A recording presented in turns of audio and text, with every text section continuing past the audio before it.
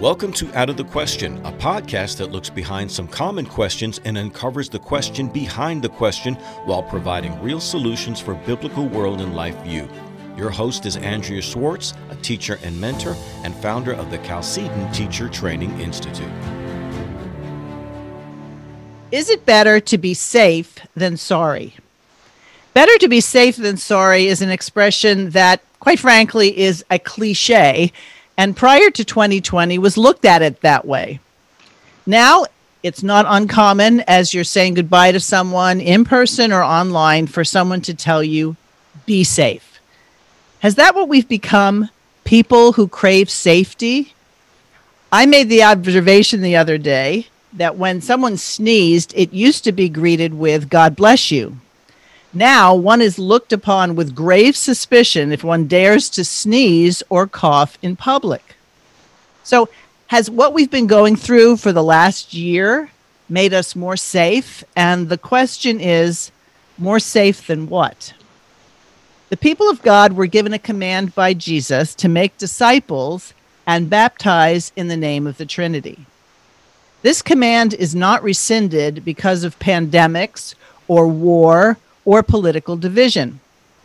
At a time when the good news of Jesus Christ is vital for all people to hear, many state and local governments have banned worship and fined those churches which remain open. My guest today is Neil Mammon. Neil is an engineer during the day and teaches the historic and scientific defense of the truth of Christianity at night. His ministry is called No Blind Faith. He also happens to be the president of the Values Advocacy Council. He is an ordained pastor and the author of multiple books, including Jesus is Involved in Politics, Why Aren't You? Why Isn't Your Church? He is also married with 3 children, whom he and his wife homeschool. Neil, thanks for joining me today. Well, thank you for having me on the show. I really appreciate it. It's an honor. Neil and I have crossed paths, although he hasn't always known that I've been in the audience when he is behind the microphone on stage. But he is a very strong proponent that to be a Christian doesn't mean that you have to stop thinking. That seems to be an idea that Christians are only supposed to feel things, but they're not supposed to use their powers of reasoning. Well, I recently came across an article that you wrote called The Role of the Church in a Pandemic. Tell us what you wrote that because of, what questions are you answering, and what are the sort of objections that people are currently presenting? Well, the background of that is we attend a Church Calvary Chapel in San Jose, which the pastor in May decided that it was wrong for the state to tell him to be closed. I mean, first of all, we have a First Amendment. Secondly, we have a God-given right. Just for clarity, I'm sure your audience knows this, but the state doesn't give us any rights. All our rights come from God. The role of the state is to protect the rights that God has given us. So this is the foundational principle here. So therefore, if God says that we should do something, then their state is supposed to come and protect that ability and that right. So the state had decided that they were going to shut down the church, and the pastor felt burdened by God that that was not his role. His role was to be there to minister. And so he's opened up, and as a result, there are 5 times as many people going to that church now as have been going when they reopened. And it has blossomed, and we've had baptisms. We've had about 100 baptisms in the last few months, and we've had multiple people come to Christ. There's always an altar call every Sunday. It's a very thriving community of people, and the church is busy every night of the week. You know, there's Bible studies, there's book clubs, there's everything. So the pastor felt that he should do that. Well, of course, the state came down, the county came down actually, and decided to fine him. They started fining him and threatened him with prison time. So the day the county said they were going to show up, we decided we were going to have a news conference. And so we gathered a number of the pastors in the area And in association with the lawyers who are defending him is Advocates for Faith and Freedom with Bob Tyler. By the way, if you're listening to this and you have a church that wants to go through this and open up yourself, which I recommend heartily, it'll not only grow your congregation, it'll also grow your faith, but you should contact Advocates for Faith and Freedom. Just look them up. Robert Tyler is the lead attorney there. So we had a press conference, and these were the comments I made at the press conference, because we had NBC, ABC, CBS, and I believe even Fox showed up. So, and of course the Epoch Times, one of our favorite news organizations, they are definitely in line with us, and they agree with us on many things. So we had, and this was the conversation. That was the premise of the presentation I made. So there's a lot of different ways you can go in terms of why a church or the church should remain open.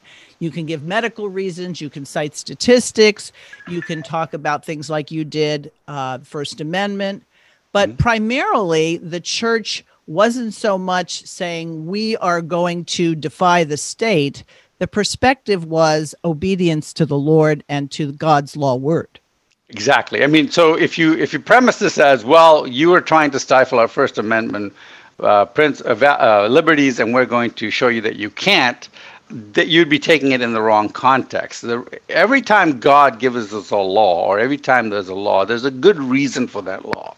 When God says, don't do this, there's a good reason. If he says, don't have sex before marriage, there's a very valid reason for that.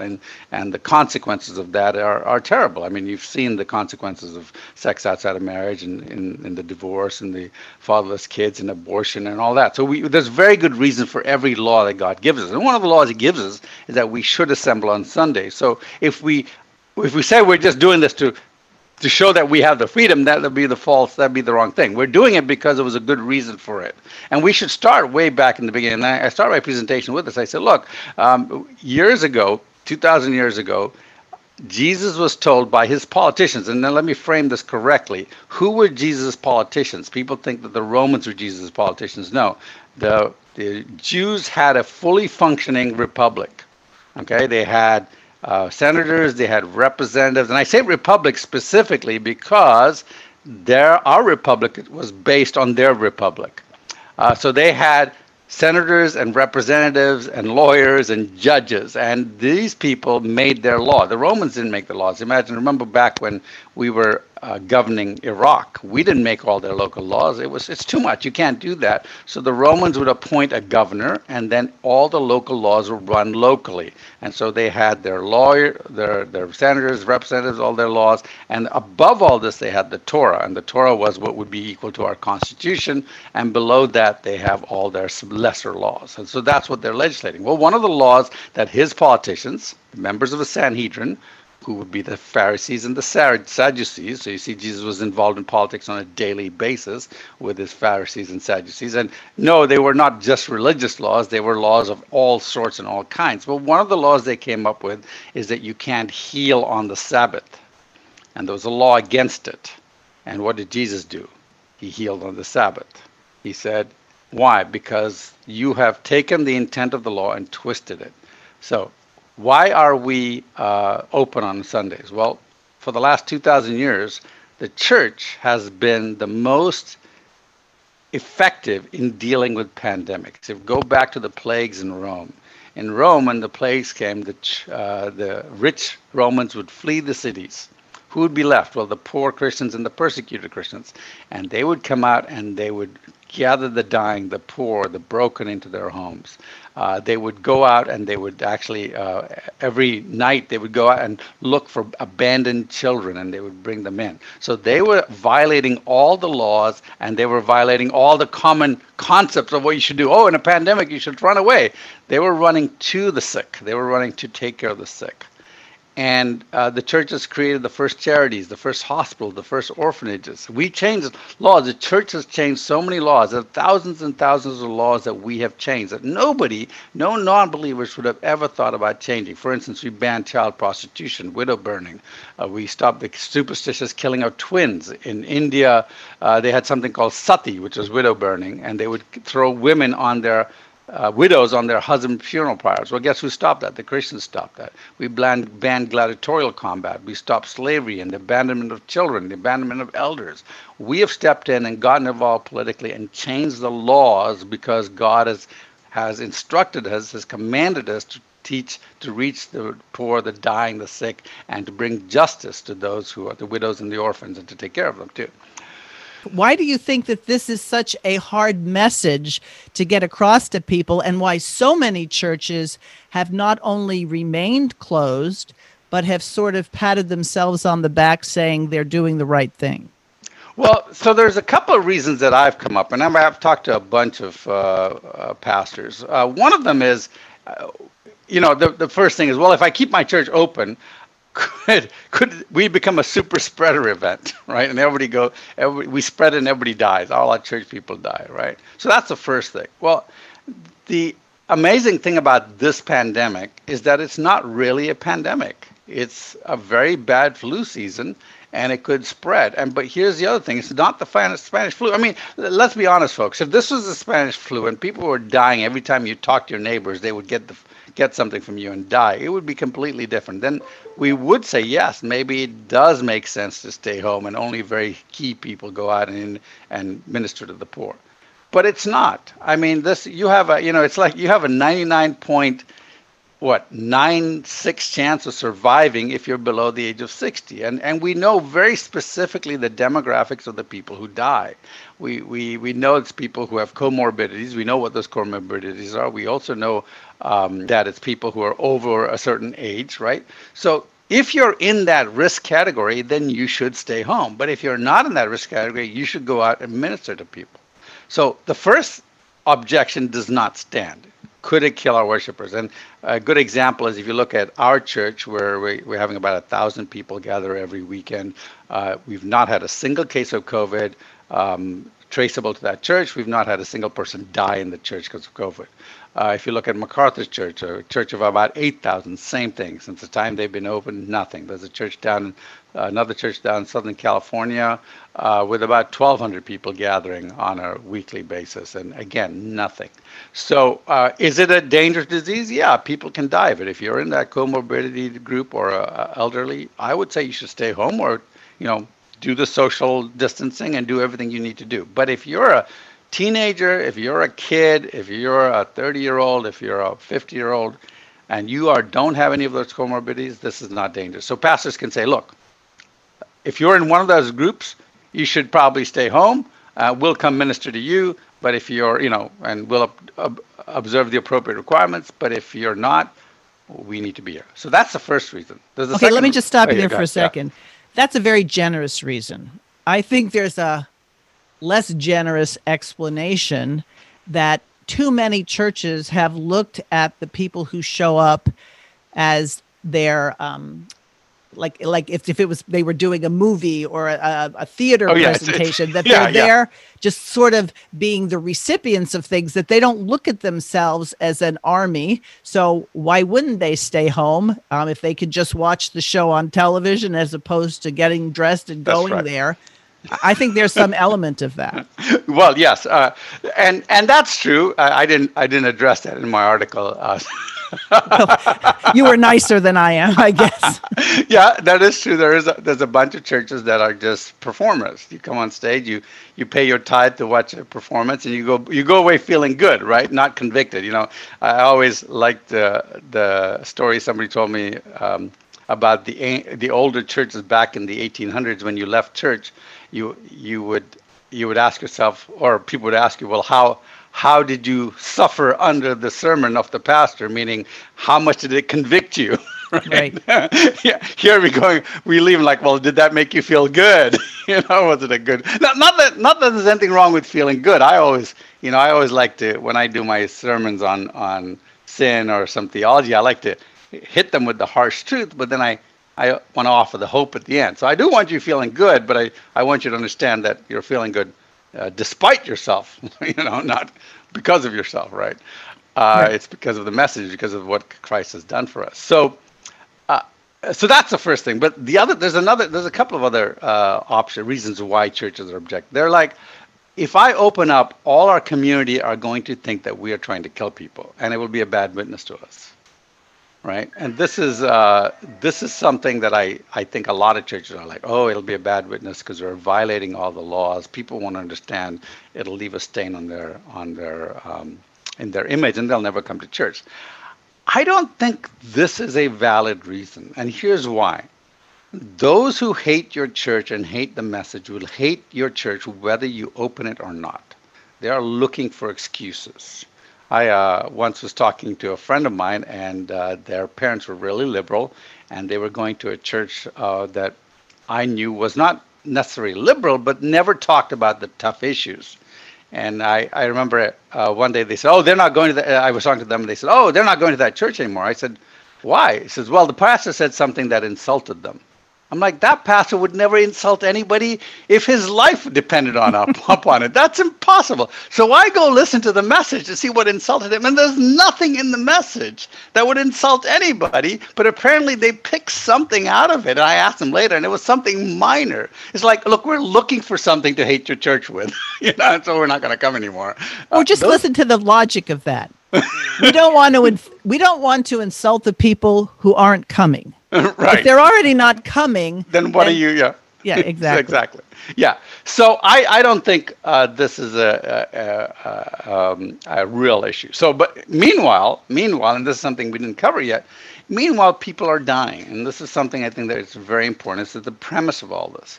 What is happening to society with this lockdown? And I'll give you some of the stats I gave at that news conference. Calls to the hotlines in LA have increased by 8,000%. So suicide hotlines, abuse hotlines, the mix of all the hotlines that they have, calls have increased by 8,000%, right? So 25% of young adults have seriously considered suicide in the past month. In fact, we were at a church in Colorado, and the pastor had about 100 kids in the high school group. And he said, with every head bowed, every eye closed, raise your hand if you've considered suicide in the last week or month. And 27 of the kids raised their hands. Wow. Wow. I mean, this has an incredible impact on the psyche, on the mental health. We are not designed to live in solitary isolation. I mean, think about it. In prison, when they want to punish you and torture you, they put you in solitary isolation. And here we are think about the single people, right? People who aren't married, or the elderly who need the touch. Think about a widowed lady who's maybe in their 60s and 70s, and their kids live in another state. I mean, what are we thinking about? What are these people going through? This is not something this is not something minor. It's huge. And so, right. Let me just interrupt for a second. The other day I was out for a walk, and this woman who was older than I am, I would have put her somewhere in her 80s. She was walking without a mask. I was walking without a mask. And she looked at me as we passed by, and she said, "Oh, you're one of those people who likes to breathe." And I said, "Yeah, that's me." And she said, "Yeah, I can't get my family to come out and walk with me. They're all so afraid." She said, "The one thing I do miss is being hugged." And I had, we had never met each other before that. I said, "Well, why don't we just hug? What's your name?" She told me and I gave her my name. And Neil, when she hugged me, she would not let go. It's like she had not been hugged.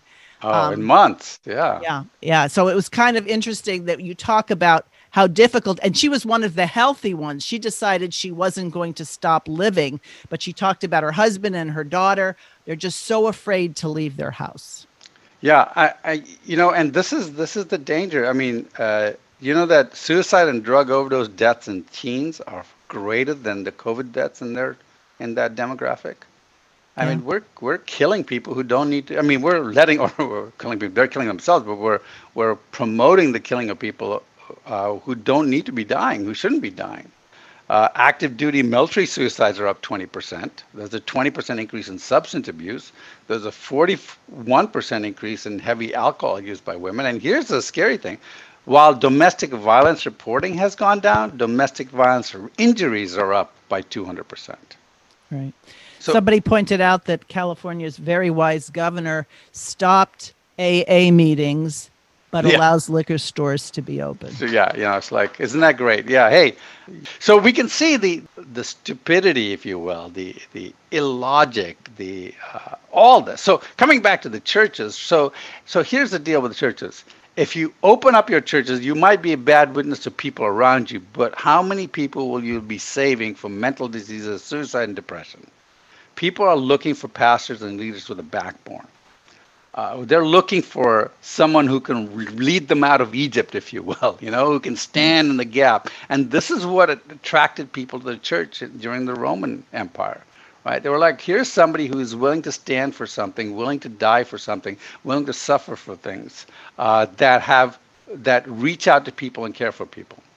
So that's the second reason, is if you open our church, will it be a bad message to people? The first one being, is this a real pandemic that could kill everybody? The third one is, do we really want to stand in blatant violation of our authorities? Do we want to go around violating our authorities? And they bring up the Bible about, it says, render unto Caesar what is Caesar's and God what is God's, right? And, the sword is not given. If you go and look at that passage, the passage is about leaders are appointed by God to do good. And so that passage does not apply to leaders who are doing bad. Right. And that passage is about people who bring justice, right? So any way you look at that passage is not talking about submitting to a Hitler or submitting to a bad ruler or submitting to abortion or submitting to any of these things, right? It has to do with submitting to a leader who's there to bring justice, and these leaders are not. So pastors not only have to rebel against the state, but they're in a sense required to rebel. I mean, think of all the laws that we've changed over time. Every time we've changed the law, think of the laws against slavery. Remember, the churches were hiding slaves, right? The slaves would escape from the south, they'd come to the north, and it was a church that hid them. It was the church that was part of the Underground Railroad. We were violating the law, what? Because it was a higher law. We were violating the officials. We were violating the presidents. We were violating everybody in authority. Why? Because we knew that the only person who really had the authority to tell us what to do was Almighty God. And he was telling us that we have to free the slaves. So we can see that as a great juxtaposition against what we're seeing here. I mean, if pastors can't rebel against the state when they're wrong, then what are they standing for, right? So exactly. The third one has no value at all, right? The fourth one, I think, is the last two are more of a financial thing. And I think this does. One, a couple of pastors I talked to said, well, you know what? If we open up, we won't have any insurance. If we get sued for somebody getting COVID, nobody will insure us. Well, first of all, nobody can sue you for getting COVID because how can you prove that they got COVID at your church, right? Mm-hmm. I mean, it's going to be very hard. But secondly, there are insurance companies who will give you coverage, and if you leave your contact information, if they want to give you their contact information, you can pass on to me. I have about 3 or 4 companies in California who will cover you if you are open, insurance companies that is. And if you know of some outside the state, let me know, because I get emails every so often from people outside the state. Okay, so I want to tackle that one. See, from my point of view, even if somebody did get COVID at a church, wouldn't invalidate the very good reasons to have a church open. But for people to be concerned that their insurance would be canceled seems to be that they're only willing to do the right thing if it doesn't cost them financially, in which case they probably have never read Fox's Book of Martyrs, because that was not the primary concern of people who stood for their faith. Agreed. I agree. But the problem is it's a hard, when I'm making that argument to a pastor, that argument is so esoteric to him. He'll be like, okay, yeah, I know that, but I can't. I'm not. It's a hard argument to make, and I totally agree. It is the right argument, but the reality though is if we can find them an insurance company, even better, right? So no, I get it. I mean, we have to realize that people are in various stages of maturity when it comes to really applying the faith for all of life, and so I think what you're doing is useful because you're providing talking points. When people say we can't do this because of that, you're then coming back with, no, yes, you can, and here's why. So I'm not devaluing the arguments. Right, yeah. But as I said, I mean, if you, I would say that's something that we want to end with. And because if we can phrase it and alleviate all their lesser fears, and then we say, by the way, and you really should be more concerned about how God is going to deal with you, and not how your finances are going to deal with you, right? Yeah, right. So, he's the ultimate insurance policy. Yeah, exactly. But here's the other thing. Here's the funny thing that actually invalidates number 4. Are we being a good steward of our tithes if we're hit with fines? Because that's the other thing. So the pastor was hit with about almost $800,000 worth of fines. That's what our church has been hit with. Now, here's what's interesting about that. There is no exception in the First Amendment for a pandemic, right? So even if you, while we know these truths are self-evident, that there is no exception for a pandemic, and you have the freedom to assemble, the Constitution actually does not make any exception for a pandemic. So the First Amendment says, yeah, if there's a pandemic or there's a war or whatever, you can still gather for religious purposes. So so we don't think this will ever last. Now, in court, these fines, they can come up with as many fines as they want, but we believe once it gets to the Supreme Court, and thankfully we've got at least 5 conservatives on there now, once it gets to the Supreme Court, this is going to go away. All these fines are going to go away. But here's the second part of it. Many churches have been closed and their tithes have been going downhill. I know a big church here that in the summer, this was in June, they said their tithes had gone down by 30%. And every email that they were sending out to people said, we're in this dire state, we need more money. I know a couple of people told me about a few churches, smaller churches, that were shut down, and when they reopened, nobody came. Why? Because they either said we can stay online and see, why should I watch my pastor's sermons when I can watch MacArthur's sermons, right? If that's all I'm getting is just a talking point, I got YouTube all day long, right? Well, I can just pick my sermon I want for the day, right? I don't need to go to church to hear a sermon. You don't go to church to hear a sermon. You go to church to hear a sermon, to have friends, to have family. And this is what I told my... and to worship God in the congregation. Together, right? Right. In corporately worship God, and to corporately pray, which has a lot of value, and to gather like God has said on a regular basis, and to have communion. These are all commandments. These are all key elements of our faith. But here's the other part of it. When you go to church, there is a sense of being part of a body, and there's also the support structure. I remember I was talking to some friends of mine and who are not Christians, and they said, "What's the big deal about going to church? Why you?" I said, "You don't understand this. This is our community. Our daughter died in 2009. I said, when our daughter died, the entire church community came around us and they supported us and they were there. These are the people I've done life with. These are the people I've known for 20 years, right? These are the people that are part of our family. And so if I were to die tomorrow, I know they would be there to take care of my wife, to be there for her, to support her, her friends, her family. These are the people these are family. This is what you don't get on a Zoom call, right? Exactly. And you're not going to get that on the Zoom call. And I said, so in fact, what I'm telling pastors is if you open up, your church will grow. Our church has grown 5-fold since the pastor opened up. And to be honest, this is not the church I started going to. We moved churches when they opened. Our church is still closed, and so we moved. And what's interesting is most of our friends came with us.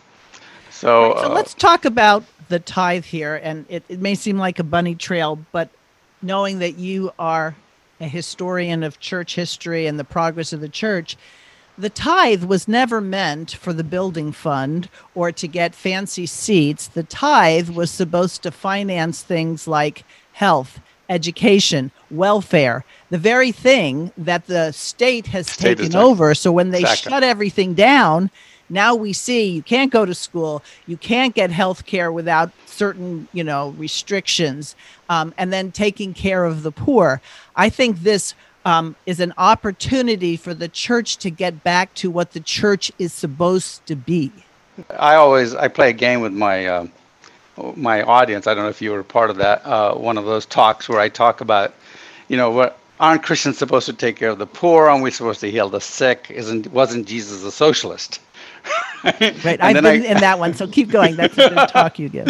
So I say, well, let me tell you the story of the Good Samaritan. Remember the Good Samaritan? He goes out, he's walking down, he sees the poor guy beaten up by thugs, and he takes him to the innkeeper. And we always forget the innkeeper in this story. And he gives the man over to the innkeeper, and he says, look, I'm going to pay half of it. And when I come back, I want you, Mr. Innkeeper, to pay the rest of it. And everybody looks at that and go, wait, something's wrong with that story. I said, wait, he didn't ask the innkeeper to pay for the rest of it? They say, no, he didn't.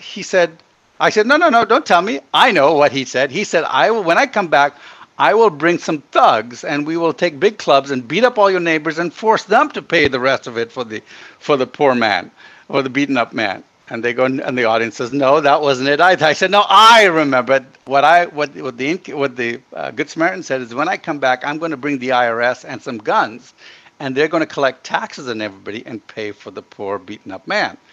And the audience says, no, that's not it. And I said, yeah, what did the innkeeper say? I mean, what did the Good Samaritan say? And the audience says, the Good Samaritan said, I will pay for it myself. You see, okay. Jesus said, you pay for the poor, not force your neighbor to do so at the point of an IRS agent's gun. Because that's all that taxes for charity is forcing your neighbor to pay for your favorite charity, not what they want to pay for. The church has always been the one that came in to take care of the poor and to take care of, in fact, as I said, we started the first charities, the first hospitals, the first orphanages. We were doing that, and this is the role of the church. We don't need welfare. We don't need, and here's the other thing about it that's very interesting about it, is when the church provides welfare, it's sometimes as much as 6 times more efficient than the state providing it. I mean, just recently, City Team here in San Jose, I shouldn't say recently, it was about 4 or 5 years ago, put out an ad that said it cost the city of San Jose, $67,000 for one homeless person, and it cost City Team $12,000 per year. Right. And I brought this up with Mayor Sam Liccardo, and he said, where'd you get those numbers from? And the guy who wrote that ad was sitting in the audience. He said, from the website, sir. From the San Jose website. That's where I got those numbers from.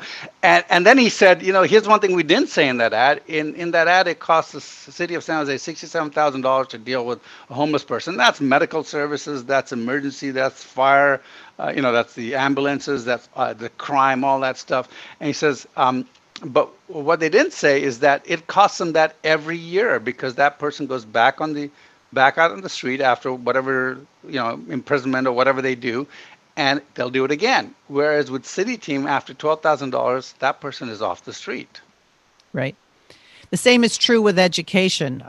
The amount of money it takes to educate one child in the state school system to make them oftentimes functionally illiterate, socialistic, and haters of their country is far greater than what it takes to educate a child in a homeschool situation. Absolutely. Where the parents are making sure that the child really understands their faith, their history, and what God has called them to do. Amen. And the beauty about the COVID thing, I guess, the one silver lining is that millions of parents are saying, you know what? Homeschooling sounds actually something that we can do. We were always afraid to do it. Now, a lot of parents are like, oh, I can't do it. I just can't wait to get them out to school. But a lot of parents we've talked to have said, hey, you know what? This actually isn't as hard as we thought it was. It's something that you should be doing. If you care about your kids, you should be doing it. Now you can go to academies, a couple of days a week and stuff like that to help shore things up and things like that. But there's so many opportunities for homeschooling, so many resources for homeschooling now. Over and over again, the reasons not to open the church, as you've outlined, has a lot to do with fear. And I was just kind of doing a quick counting in my head. How many times when Jesus appears, he says, fear not, fear not. That's a command. It's not a suggestion. It's the imperative, fear not. Absolutely. And why? Because he has his plans, and he's going to use his plans to glorify himself through us. He's going to use us as his vessels, and we will gain in that because we're designed to bring glory to God and gain joy through that. And so he's going to allow us to glorify him and bring glory to himself and bring great benefit to us. And so he knows his plans for us. But we have to act. And this is the thing that most people forget. It's like, well, if God's going to do what he's going to do, why should I do anything? And I said, well, remember that the children of Israel, they had to march around Jericho 13 times. It is 13, by the way. It's once a day for 6 days, and the seventh day. Oh, that's right. 7 times on the last day. So it was 13 times he walked around Jericho. And on the last day, they had to walk around it 7 times. Now, did they have to do that? I mean, they just said, look, God, you're going to bring down the walls of Jericho. Why don't we just sit down here and then you just bring the walls down and we'll go and take the city? And God said, no, I'm showing you something. I'm showing you something. I'm showing the children, the people of Jericho something just before they get decimated. But I'm also showing the entire world something. He's going to glorify himself in that. So he says, you've got to do something. And when the children of Israel refused to do something, remember earlier when they said, we can't go in, they're full of giants, what happened? They got 40 years in the wilderness. Right. So you want to be active. You want to do what God has commanded you to. And he's commanded us to take possession. He said, occupy until he returns. And that's what we should be doing. And faith without works is a dead faith. And people oftentimes like to say, well, we're not saved by our works. Okay, conceded the point, stipulated. We are not saved by our works. But if there are no good works, then you're basically demonstrating by what's lacking the fruit of the Spirit. Yes. So the works are the evidence of the faith within you that is thriving and growing. Exactly. So are you suggesting to people who might be listening, if your church isn't open, find one that is, even if it's not exactly the denomination that you have always been attached to? Absolutely. I mean, in a sense, just so you know, denominational churches are dying. They keep talking about the church in America is dying, this, that, and the other. But actually, if you start looking at the stats, denominational churches are dying on the vine. What's happening instead, people are going to the non-denominational churches, which are exploding. There's a huge influx of youth and adults into these churches, non-Christians, because these people are very active evangelistically. They have ministry outreaches. They have all these outreaches. So, yeah, if it's not your denomination, don't worry. Just find one that believes in the Bible. You want to make sure that they are, in line with the Bible and not a cult or some obscure, have some strange beliefs. But in general, I would recommend go to another church. Or, first I would say, give your pastor the choice. Send him an email. Try to meet with them and just say, Pastor, we really think you should open up. Here's what's happening. You can, hopefully, Andrew, you can have a link to my article.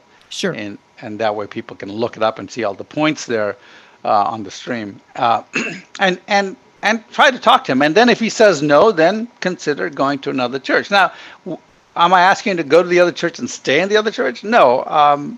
I would think that if you go to another church, you'll probably fall in love with it and like it and stay, and that's a risk that the pastor is going to have to take. But I would certainly say you should not forsake the gathering of the saints. I think it's very important for you. It's very important for your kids. If you have any kids, I remember the few weeks we were not, our kids were not going to youth group. My 13-year-old was getting rather depressed and down. And now she's attending youth group on a weekly basis, and she's thriving. She's got her friends. She misses the friends who she used to hang out with, because some of them are saying, no, we can't. So, but we have gatherings. We have, in fact, there are all these events that we have planned for the kids to get together. And I think you should be trying to be as normal as possible for your kids, because this is a huge traumatic thing for them. I don't know if you remember when you were growing up, but if I didn't see my friends, or I had to stay home for any reason, it was a punishment. It was like I'd done something wrong. The only reason I stayed home when I was a kid was because I had been bad. Or in my case, it's because I was sick. Stay home. Yeah. But most of the other time I was out there in the, outdoors. So let me just say this. I'm not suggesting, and I don't think you are either. People go to different churches for different reasons, and people have definite theological perspectives, and these are not things that should be discounted as unimportant. However, we are told not to refrain from meeting together, and that's what we're called to do. You can still maintain a theological distinctive. You might actually end up in excellent conversations with people who you might not normally hang out with, But if you see the Spirit of God in someone, we have to remember that this is the body of Christ. The elbow doesn't always look like the eyelash, yet they're still parts of the body. And I think that we might see in this people taking down false barriers that have been erected and recognizing that I'm with my brothers and sisters in Christ. Amen. But here's the other thing I think it's very important that we consider. If you want to destroy a nation, if you want to take over the church, what's the easiest way to do it than to say, oh, let's create a bogus pandemic? I'm not saying this is bogus, but let's say the next time somebody wants to come up with a way to control America. Hey, let's start this pandemic. Let's call it a pandemic and shut down everything.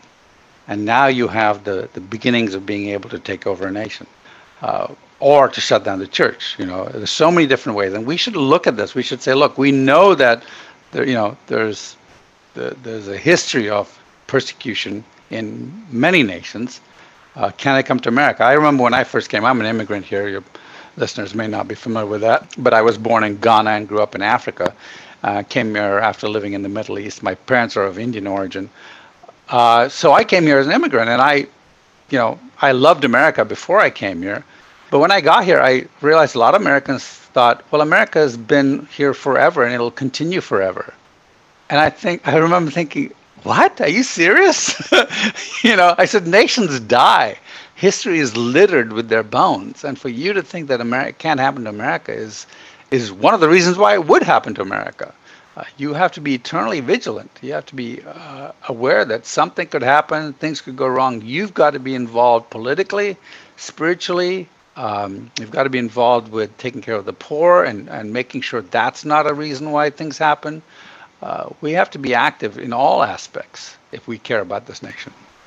Absolutely. And I think that the more it goes on, especially as it comes into Christmas and people are being told you can't go visit or be with other people, I think the things like mask wearing and everything else will stop when people take off the mask. You don't have to wait for permission to show your face, to smile at other people and things like that.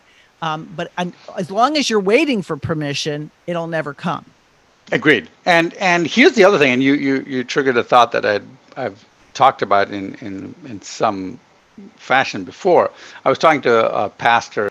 It's called Grace Church in Arvada, California, and I was talking to the pastor, and when I met him over Thanksgiving, he felt that he was the only pastor who was open, and he was pretty much the only pastor that was open, and he was feeling attacked and all that, and I was able to come along and introduce him to all these other pastors and encourage him, who were also open, and to the lawyers and all that, and it was a great time. And I said something that you must remember is this is not just a battle spiritually, but it's a political battle too.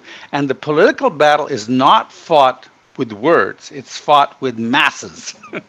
In other words, the more you can market the reasons, the more people you can get along, the more pastors you can get to jump on board and say, no, we're not going to stand for this, we're not going to allow this, the more power you have politically.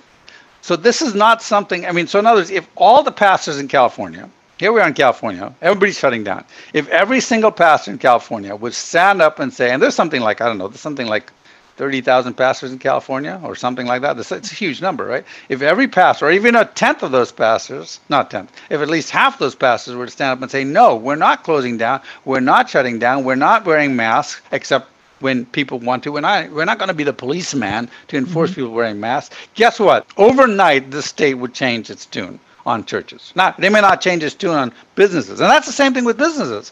If every business in California said, look, I'm a small business, every small business owner would have gathered together and start the small business owners group, and they were to say, no, we are all going to violate these laws. We're all going to be open. And by the way, Mr. Politician, next election, you're out.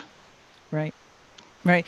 See, that's the thing. People, because they have been poorly educated, even in the history, not only of the church, but of this nation, don't understand that our founding fathers, for example, would be pulling out their hair, seeing how all this compliance with things far greater than they were contending with back then. Yeah.